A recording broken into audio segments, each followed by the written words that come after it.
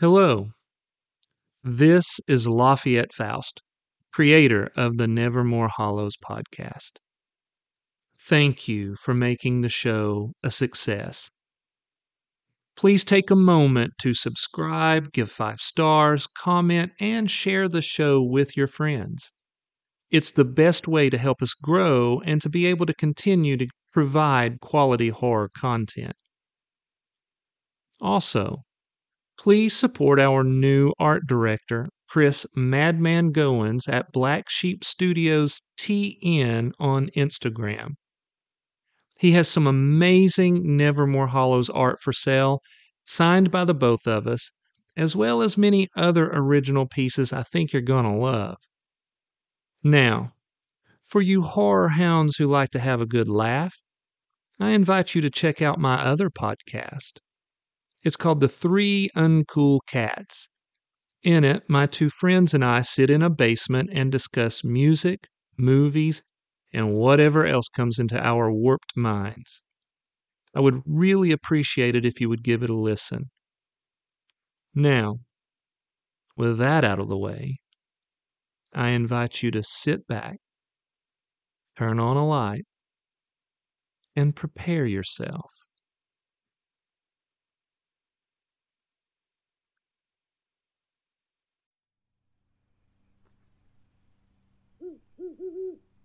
A while back, I told you how I'd found an unmarked box on my doorstep that was filled with journals from a paranormal investigator who secretly works here in Nevermore Hollows. A handwritten note gave me permission to share the chilling stories recorded in those journals, and tonight I have chosen to share with you one that he calls The Case of the Cadaver Dolls. I believe that you will be just as disturbed as I was.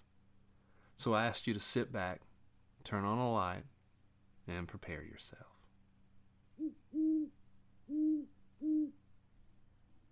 It was just after midnight, and I stood in an alley beside Sheriff Mosley. The strobe lights from his cruiser washed the scene in an alternating blue and red glow. In front of us stood a doll. It was about 3 feet tall. It was missing one of its hands, and the front of its dress was covered in blood. "What do you think?" Mosley asked. "It's creepy as hell," I said. Mosley removed his Stetson and wiped sweat from his brow. He was 50, beefy, and no nonsense. The terrible things he'd seen as a soldier paled in comparison to the nightly horror he witnessed as sheriff in Nevermore Hollows. "Yeah, it is. You call Alyssa?" I nodded. We heard a car approaching. We turned to see Alyssa Hart pull up at the opening of the alley. Alyssa is the coroner for Nevermore Hollows, and instead of driving a black van like her colleagues, she chooses to drive her powder blue 66 VW bus. She got out and walked over to us. "Gentlemen," she said, brushing a strand of red hair behind her ear, "what are we looking at?" Mosley had a grim look on his face. "Not sure. One of my deputies found this while she was on patrol. Looks like some kind of sick statement." I glanced at the doll. It looked familiar. I already don't like the message. I squatted down in front of the grisly doll.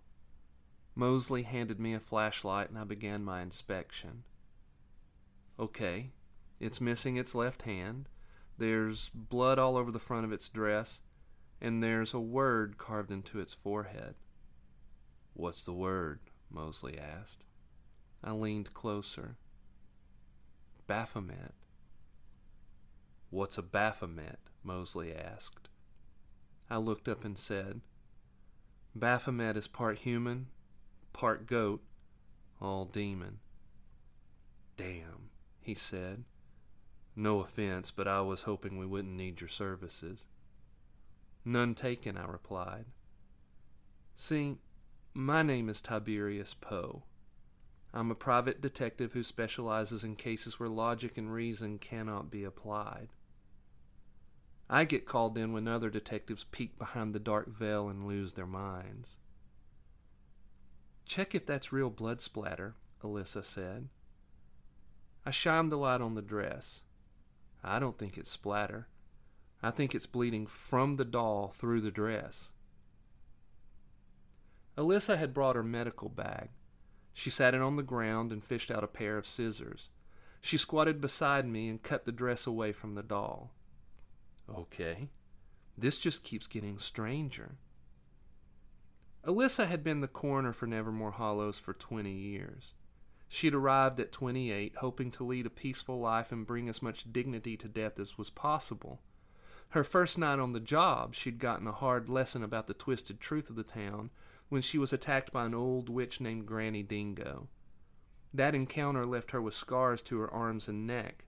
However, instead of running away to another town, Alyssa decided to stay and fight. She has seen the disturbing and the bizarre, so if she said it was strange, you needed to prepare yourself. Mosley leaned closer. Stitches? He asked. The doll's head, arms, and legs were carved wood and exquisitely painted. The torso was cloth stuffed with filler, wrapped around what I guessed was a wooden frame.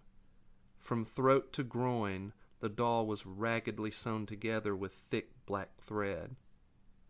Blood was seeping from that jagged wound. Yes, Alyssa said. This is a Y incision, like I would do when performing an autopsy. Seems like someone wants us to cut it open, Mosley said. I held the light while Alyssa sliced away the thread. When the last stitch was severed, the cavity opened up, and a human hand fell out onto the ground. Shit, said Mosley. It was a woman's hand and had been roughly amputated, with splintered bone protruding from the stub. I looked back at the doll's face. Does it look familiar to either of you? Mosley and Alyssa scrutinized the doll's blonde hair and blue eyes. Someone had painted a delicate splash of freckles across the nose in a very distinct pattern. After a heartbeat, Alyssa said, It's Jennifer Hinckley. Alyssa was correct. Someone had created a doll to look like one of the reporters at the Nevermore Gazette.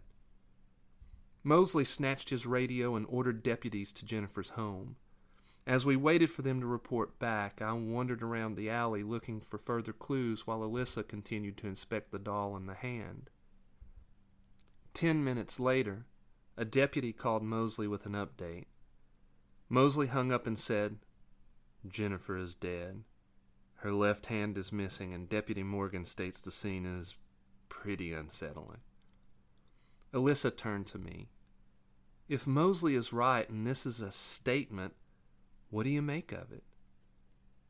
The way this is all staged says a lot, I said. But considering it's not very clear, I'd say we've been given the serial killer version of a teaser trailer. So, this is just to whet our appetites, Alyssa said? You're thinking we'll get more from the scene at Jennifer's home? I nodded. I think the real statement about who or what we're dealing with will be there.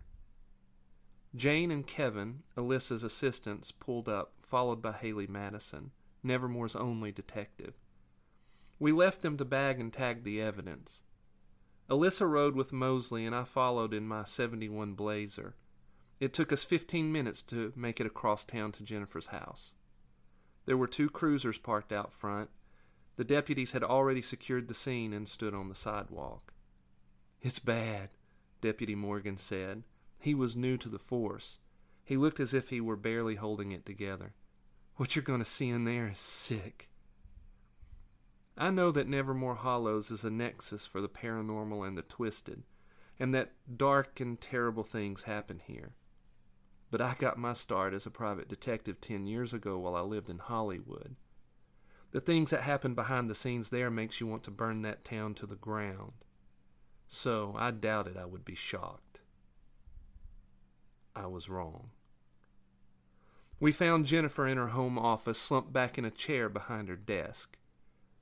She was missing her right hand and had an expensive fountain pen protruding from her forehead. She'd been stabbed so many times that I couldn't count all the wounds. Blood splattered the walls, the floor, the ceiling, the desk. Scrawled in blood on the wall behind her was the word Baphomet. Alyssa's hazel eyes were full of pity for Jennifer. She was a good woman. She wrote about the culture and she cared about people. She didn't deserve this. The killer thought she did, I replied. This level of violence suggests hate for this woman. Mosley walked around the room, trying not to get blood on his tan uniform, taking in every detail. She definitely pissed off someone, he said. The spray on the wall behind her is from when the killer was stabbing her and slinging blood around, Alyssa said. But beyond that, this splattering everywhere else doesn't make sense. I looked down at the gore on the hardwood floors. It was smeared from the killer's footprints, but the smears were in chaotic swirls. The killer was dancing. What? Mosley said. He grimaced as he viewed the scene with a new perspective. You sure? I nodded. Yes. My guess is that Jennifer was first stabbed in the neck with that pin, severing her artery. As the blood sprayed, the killer began repeatedly stabbing her, taking moments to dance and sling the blood everywhere. That would explain the crazy splatter on the walls and the ceiling and these smears on the floor. Lord help us, Alyssa said. I think you're right. I see it. And they scrawled that word again, Mosley said. What's the significance? I was beginning to form a theory. The first time I heard Baphomet was when I was working as a PI in Hollywood, I said. You'd be surprised at how many folks out there worship him. He's a demon who grants fame to his followers, but his price is a human sacrifice. You think this has something to do with Hollywood? Alyssa said. No, I replied, but I do think our killer wants to be famous. Mosley scratched at his chin.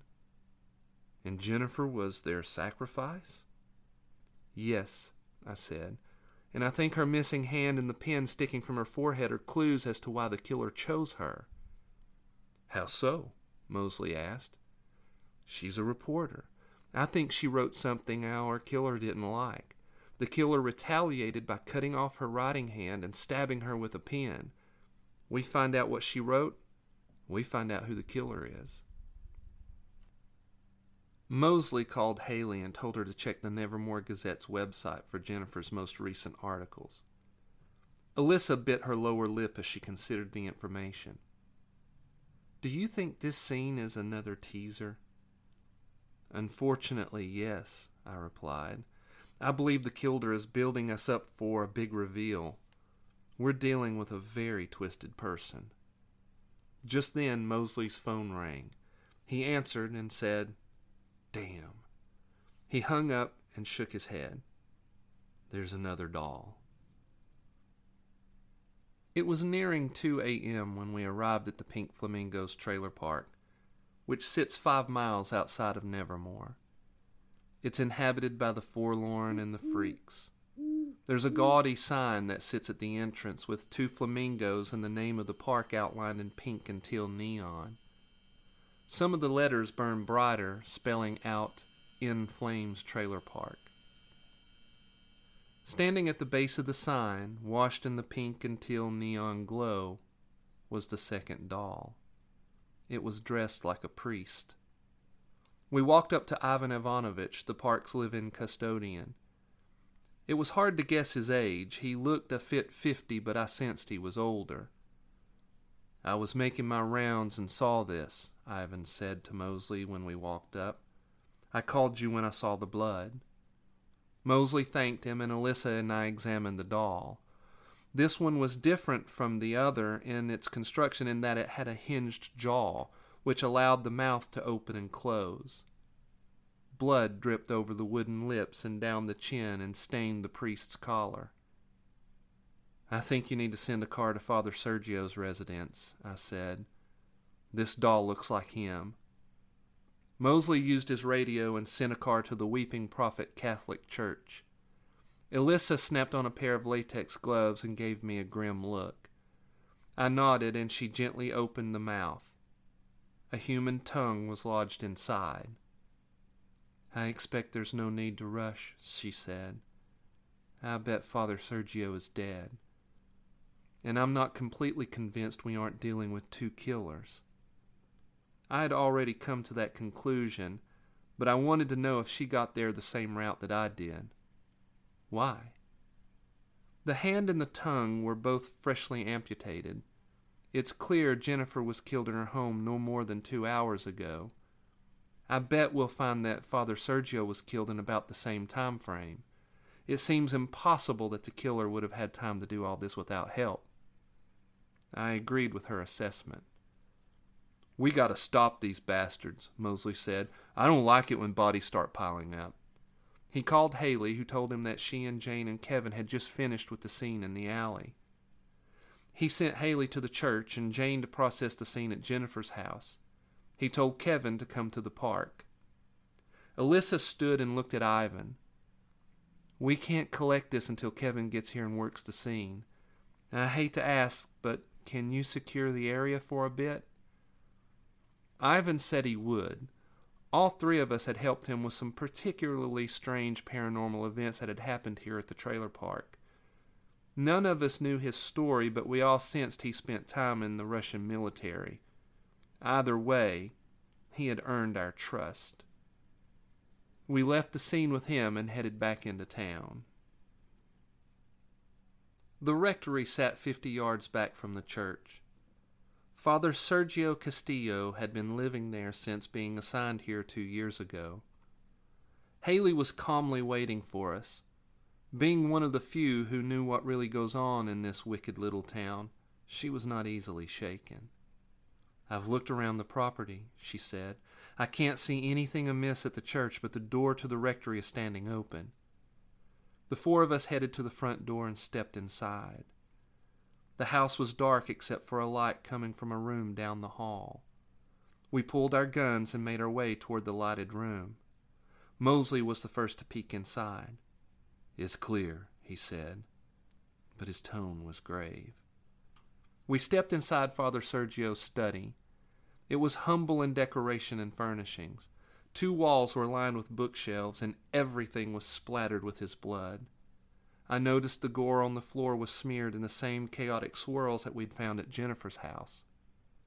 The killer had been dancing. One of the paintings was a landscape. Baphomet was scrawled in blood across a field of flowers. Father Sergio was sprawled at his desk, mouth agape, showing the ragged stub of his severed tongue. On the floor lay a pair of shears that I recognized. He'd loved roses, growing them in a garden behind the rectory. I'd seen him use those shears to prune his beloved flowers.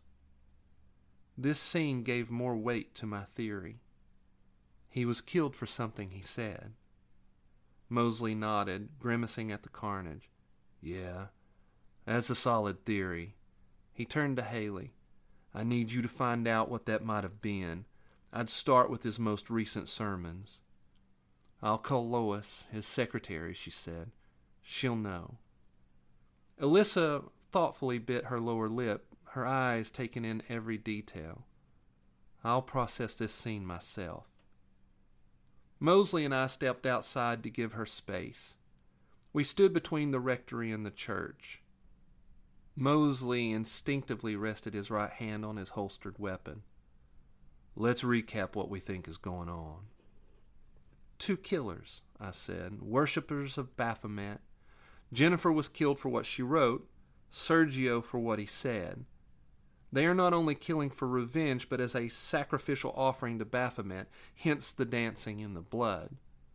They use dolls that resemble their victims, and these types of dolls are called puppet dolls, as most people know them, voodoo dolls. I'm going out on a limb and say we're dealing with a couple of teenage girls, most likely witches." Mosley sighed in disgust. "Used to never hear stuff like this happening with kids." I bet we're going to find that Jennifer and Sergio both have taken a stance against something recently that made these girls mad, I said. Mosley considered this information for a moment. Most killers don't want to call attention to themselves. Why all this? Do you really think they're going to just reveal to us who they are? I do, I said. I believe the murderers are extreme narcissists, and their ultimate goal is fame. I know you don't want to hear this, but I think they recorded these murders. Damn, Mosley said. I noticed his hand squeezing the butt of his gun. I hope they don't post those videos. Haley came out of the rectory. I've got something. Lois states that Father Sergio gave a sermon on the increase of depression and suicide in young girls. He tied the increase to how social media is used to hypersexualize girls and give them an unrealistic standard for beauty and perfection. And get this, Jennifer published an article on the same topic. That's the connection, Mosley said. But why did that get them killed? What are we missing? I'd also been trying to make that connection. I looked at Haley. Do you know if Sergio called out any specific social media site or influencer by name in that sermon? Haley shook her head. Lois said that he did not. He called out the effects of these sites but didn't single out any one influencer. Okay, I said. But the fact that he and Jennifer both touched on the subject in the same week isn't a coincidence. I wonder if they coordinated their efforts. I bet they did, Mosley said. I saw them together a couple of weeks ago having lunch at Winona's. Let's check his computer for notes and anything else that may shed some light. As we made our way back to the blood-splattered study, Haley again called Lois. She asked for the password to Sergio's computer and if he and Jennifer had coordinated their message. When she ended the call, she said, they were definitely working together. In fact, a couple of months ago, they started a program here at the church to help young girls who suffer from depression and negative self-image. When they interviewed these girls, every single one of them had a social media addiction. Jennifer and Sergio decided to begin a campaign to make everyone aware of how toxic social media is, especially for girls. That jibes, I said as I checked Father Sergio's calendar. They met at Winona's to discuss a site called the Vane Sisters. That would be Tiffany and Miley Vane, Haley said. They're twins, 15 years old. I had a run-in with them a while back when I suspected they were casting some pretty nasty spells against the Hitchcock High cheer team. So, I was correct in thinking we were dealing with witches. I checked Sergio's browsing history. During his research, he'd spent a lot of time on one of the new social media sites that had gone viral. Every link he viewed showed provocatively dressed girls giving terrible advice on how to be more beautiful and desirable. The channel he visited the most on this site belonged to Tiffany and Miley Vane. Their content was centered around the sisters, dressed seductively in goth attire, speaking about beauty and witchcraft and sex. That their real names? I asked. Yes, said Haley. They named the channel the Vane Sisters, Mosley said. Seems fitting. I clicked on a video that I felt would give us some clarity. This one is titled, For All the Haters. The video showed the Vane sisters dressed in their skimpy goth attire with dark eyeshadow and jet black hair pulled up in pigtails. They were furious about some negative comments one of their videos, titled, How to Use Sex Magic to Be Successful, had gotten.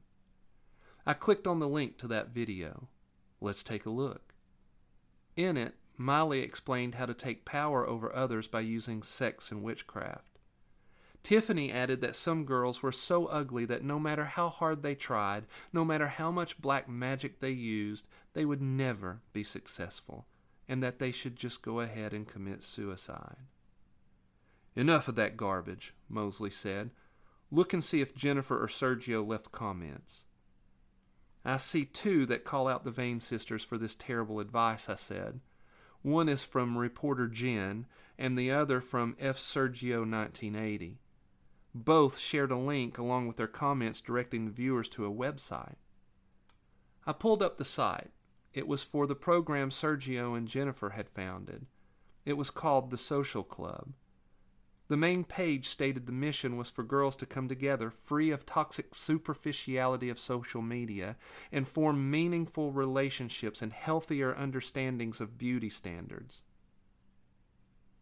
The site also listed Father Sergio and Jennifer Hinckley as the founders. Well, that's what got them killed, I said. The Vane sisters saw this as a direct attack. These girls are sick, Haley said. Telling girls to embrace sexuality and witchcraft is terrible advice. I then clicked on the most recent video. In it, the Vane sisters told their 1 million subscribers that their upcoming videos would be disturbing, but proved that it was possible that if you were sexy enough and were willing to make sacrifices, you could get away with murder. Clearly, the sacrifices to which they referred were the murders of Sergio and Jennifer. It was also clear that these wicked little girls were planning on releasing the videos of the murders. I had no doubt that when they did, their subscriber count would explode. However, even though our culture had devolved into a massive cult that worshipped youth and vanity, the Vane sisters' faith in their fleeting physical beauty would not be enough to keep them from justice. I would personally see to that. I continued to read about the social club. It says here they hired Kate Lee to be their director. Kate's teenage daughter, Amber, killed herself a few months back. Kate was very vocal about the toxicity of social media and felt it played a role in her daughter's suicide. They will be going after her next, Haley said. She turned and headed toward the door. If they haven't killed her already, Mosley said. We ran outside. Mosley and Haley jumped in their cars and tore off to Kate's residence. I followed in my Blazer. It was nearing 3 a.m. when we pulled up in front of her house. There were no lights on inside. Mosley and Haley ran up onto the porch, and I shot around back. There was a faint glow coming from a back window. I crept up to the back door and tried the knob. It was unlocked. I pulled my gun and stepped into the kitchen. To my right was a breakfast nook. On the center of the table, surrounded by flickering candles, stood another puppet doll, painted to look like Kate. The front of its blouse was unbuttoned, revealing a ragged hole carved into the chest. To my left, a dark hallway. 3 doors, all closed. One had a soft glow escaping from beneath. I heard crying and pleading coming from that room. I assumed it was Kate. I crept toward the door. I could hear a girl's voice speaking under Kate's urgent pleading. "Shh," the girl said. "There's no reason to cry. What's about to happen is the way things should be." "Tiffany, please, stop," Kate said. "Please, why are you doing this?" "You worked with that reporter and that priest," Tiffany replied. "And they said some terrible things about me and my sister. Besides, you gave birth to that ugly cow of a daughter. It took us forever to convince her to kill herself." My hesitation was not out of fear, but my need to determine if both sisters were in the room. It's best to get as good a threat assessment as possible before barging in. I glanced over my shoulder. The house was dark, and I sensed no movement. Molly had to be in the room, taking part, possibly recording. Kate's sobbing abruptly stopped. "What did you say?" she asked. Are you saying you bullied my daughter until she killed herself?" Tiffany giggled. "Yes, silly. We have to make room for the pretty people." I remembered seeing Amber's photo in the paper after her suicide. She had been lovely, with a genuine smile and a sparkle in her eyes. It was a shame that she had let these 2 disciples of Baphomet cast such doubt in her mind. Kate's fear was replaced with righteous anger. "You're evil, and you will both pay for this." Tiffany giggled. "I doubt that. You see, I cut out Father Sergio's tongue for what he said in his sermon, and Miley cut off that bitch's hand for what she wrote. It's your broken heart that led you to join them. So, That's what I need to remove from you. You're sick, Kate said. Why are you recording this? We're making the world a prettier place. And we're showing our 1 million fans how to help. Oh, Lord, Kate said. You're going to post these videos? Yes, we are. And our fans will see it as a call to action. They will help us cull out you ugly cows. And the boldness of our actions will increase our subscribers 100 times over and make us famous. Now, shut up and let me cut out your heart. I promise to go slow. I couldn't tell if both the Vane sisters were in the room, but I couldn't wait any longer. I kicked in the door, brought up my gun, ready to fire, praying it wouldn't be necessary. Kate was tied to a chair. Tiffany standing over her, wearing a black dress, black boots, black hair and pigtails, eager smile on her black lips. A razor-sharp chef's knife held high. Miley, not in the room. No time to glance over my shoulder. Tiffany didn't even look at me. She slammed the knife down. I squeezed off a shot. The bullet pinged off the blade, knocking it out of her hand. She screamed and pulled her stinging hand close. Another scream. From behind me. It was Miley. I turned too slowly. She held a wicked, sharp carving knife. She stabbed me in the side, just under my ribs. I felt no pain, only pressure. Too much adrenaline. The pain would come later. I brought the butt of my gun down against her forehead, dazing her. She stumbled back, cupping her face in her hands. I noticed she was dressed exactly as her sister with one exception. Her lips were painted bright red. Tiffany screamed, "Not her face!" She snatched her knife from the floor with her left hand and ran at me. Rage contorted her face into a malignant sneer. I kicked her in the stomach, knocking her against the wall. Miley growled like a demon. She grabbed my hair and yanked. My neck popped as she pulled me off balance. I nearly fell, but didn't. She stabbed the carving knife into my back once, twice. I felt sticky blood pouring from the wounds. I didn't want to kill two teenage girls, no matter how evil they were, but they were definitely making my reluctance difficult. I twisted and punched Miley hard in the temple. She fell to her knees. Tiffany jumped on my back, clawing at my face, trying to get to my eyes. I slammed back against the wall, crushing the air out of her. Her grip loosened and she fell to the floor. Both girls were down, dazed. Just then, Mosley and Haley ran through the door, guns ready. They took in the scene and quickly cuffed the girls. Haley then set about cutting Kate free. Mosley looked at the blood pouring from my stab wounds and called an ambulance. I was lightheaded from the loss of blood, standing only because my body was high on adrenaline. "They're recording," I croaked. Mosley nodded his understanding. "Over there," he said, pointing to a digital camera that had been set on a shelf. It was pointed toward Kate, and the recording light burned red. I could hear the sirens of the ambulance. Haley led me to the chair Kate had been tied to and began assessing my wounds. Kate grabbed some towels from the bathroom across the hall and tried to stop the bleeding. I looked over at the Vane sisters. Both were cuffed with hands behind their backs. They were sitting on the floor against the wall. Tiffany was looking at the nasty bruise that I had left on Miley's face. "It's okay, Miley. It's just a bruise. The skin isn't broken, and I don't think the bone is fractured." "Thank Baphomet," Miley said, tears welling up in her eyes. "I'm not ready to die." Even through the haze of blood loss, I understood Miley to mean that if I had left any permanent marring of her face, that she would have killed herself. A few minutes later, the paramedics arrived and strapped me to a gurney. They started an IV and packed my wounds and wheeled me out into the muggy night. A half-dozen patrol cars washed the scene in flashes of crimson and blue. Alyssa was standing at the ambulance next to Marlene, my secretary.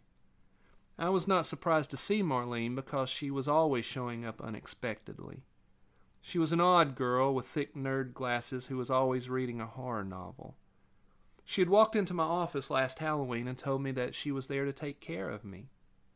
She always called me by my given name, and until a couple of weeks ago, I had not paid her a dime, though I did buy her tacos on the day that she didn't bring lunch. As usual, Marlene did not sugarcoat her assessment of the situation. You got beat up by a couple girls. One of the paramedics had administered morphine, and I was riding high. Reminds me of my school days. What should we name this case? Alyssa asked, laughing. Marlene had taken to naming my cases for me, stating that a shocking title would guarantee that people would want to read my memoirs whenever I decided to write them. Marlene smiled. As usual, I was reminded of a mischievous cat. Easy, she replied. We should call this one Tiberius Poe and the Case of the Cadaver Dolls. How does that sound to you, Tiberius? I knew that I did not really have a say in the matter, so I shrugged. Alyssa and Marlene shared a dark sense of humor and were becoming close friends. Alyssa laughed again. I like it. Bold and lurid, though a bit misleading. Mosley walked up, Haley trailing behind. The girls confessed to recording the murders, he said. And you were correct, Poe. They worship this Baphomet demon, and they identify as witches. I don't get it, Alyssa said. Posting those videos would be all the evidence we needed to throw them in prison for the rest of their lives. How would this have been a win for them? Our core values are no longer humility and self-control, Marlene said. Now it's all about vanity and vice and shock value. People seek out this twisted type of content, and the Vane sisters are products of this new reality. They are narcissists who will do anything for fame. So, you're saying that these girls believe it's worth the risk of prison to increase their subscriber count? Alyssa asked. Yes, Marlene said, because they would have become famous. There was a quiet moment where we all considered the state of this fallen world. Then, Mosley said, There's fewer folks like us every day, isn't there? No one replied because the answer was obvious. Finally, one of the paramedics said, We need to get him to the hospital. Marlene made it clear to the objecting paramedics that she would ride with me, and the last thing I saw as they slid me into the ambulance was a couple deputies putting the handcuffed Vane sisters into a cruiser. 3 weeks later, I stood beside Dr. Sledgeboom, the director of Morningstar Sanitarium. Tiffany and Miley had been given over to his care when their lawyer convinced a judge that the girls needed psychiatric evaluation instead of incarceration. We watched the girls from across the room. They sat at a table directly in the center of the commons area. I was surprised to see that they had been given a makeup kit to share. Miley was applying a smear of crimson lipstick. Tiffany's choice was raven black. I can assure you, Mr. Poe, that these girls are suffering from psychopathy and extreme vanity disorder. They had no real control over their actions. They are simply insane. I knew better. Insanity is an unfortunate medical condition. Wickedness is a willful act in service to evil. And wickedness in its purest form can seem like insanity. What about the Baphomet worship? I asked. Sledgeboom was a short, arrogant man who wore round-rimmed glasses. Surely, Mr. Poe, you aren't suggesting that demons are real. There's no such thing. And if I were to give testimony in court pertaining to their worship of Baphomet, I'd just explain that it was an expression of their desire to be perfectly beautiful. I knew that I'd gain nothing from arguing with him. His own vanity, in the guise of arrogance, blinded him to the truth that evil is an entity that manifests itself in myriad ways in its war against humanity. The girls finished applying their lipstick. Miley leaned over and whispered into Tiffany's ear. Tiffany looked at me and said, "Come closer. We have a secret." I glanced at Sledgeboom and was surprised when he said, "Go ahead. I'll be in my office if you need me." He left the commons area and I walked over to the girls. They looked up at me. Tiffany giving me a raven black pout and Miley flashing a crimson sneer. "What is it?" I asked. Miley giggled.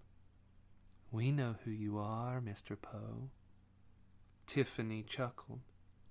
"We're going to be out of here really soon, and we will dance in your blood."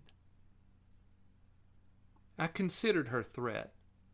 I'd fought witches and warlocks, shapeshifters and demons, all manifestations of original evil that wages war against humanity. And though I have many scars, I'm not afraid, because there is also a supreme goodness that works to save us all, and it has called me into this war and has thus far sustained me. So, with faith of continued victory, I stepped into the golden rays of the morning sun, and I was at peace.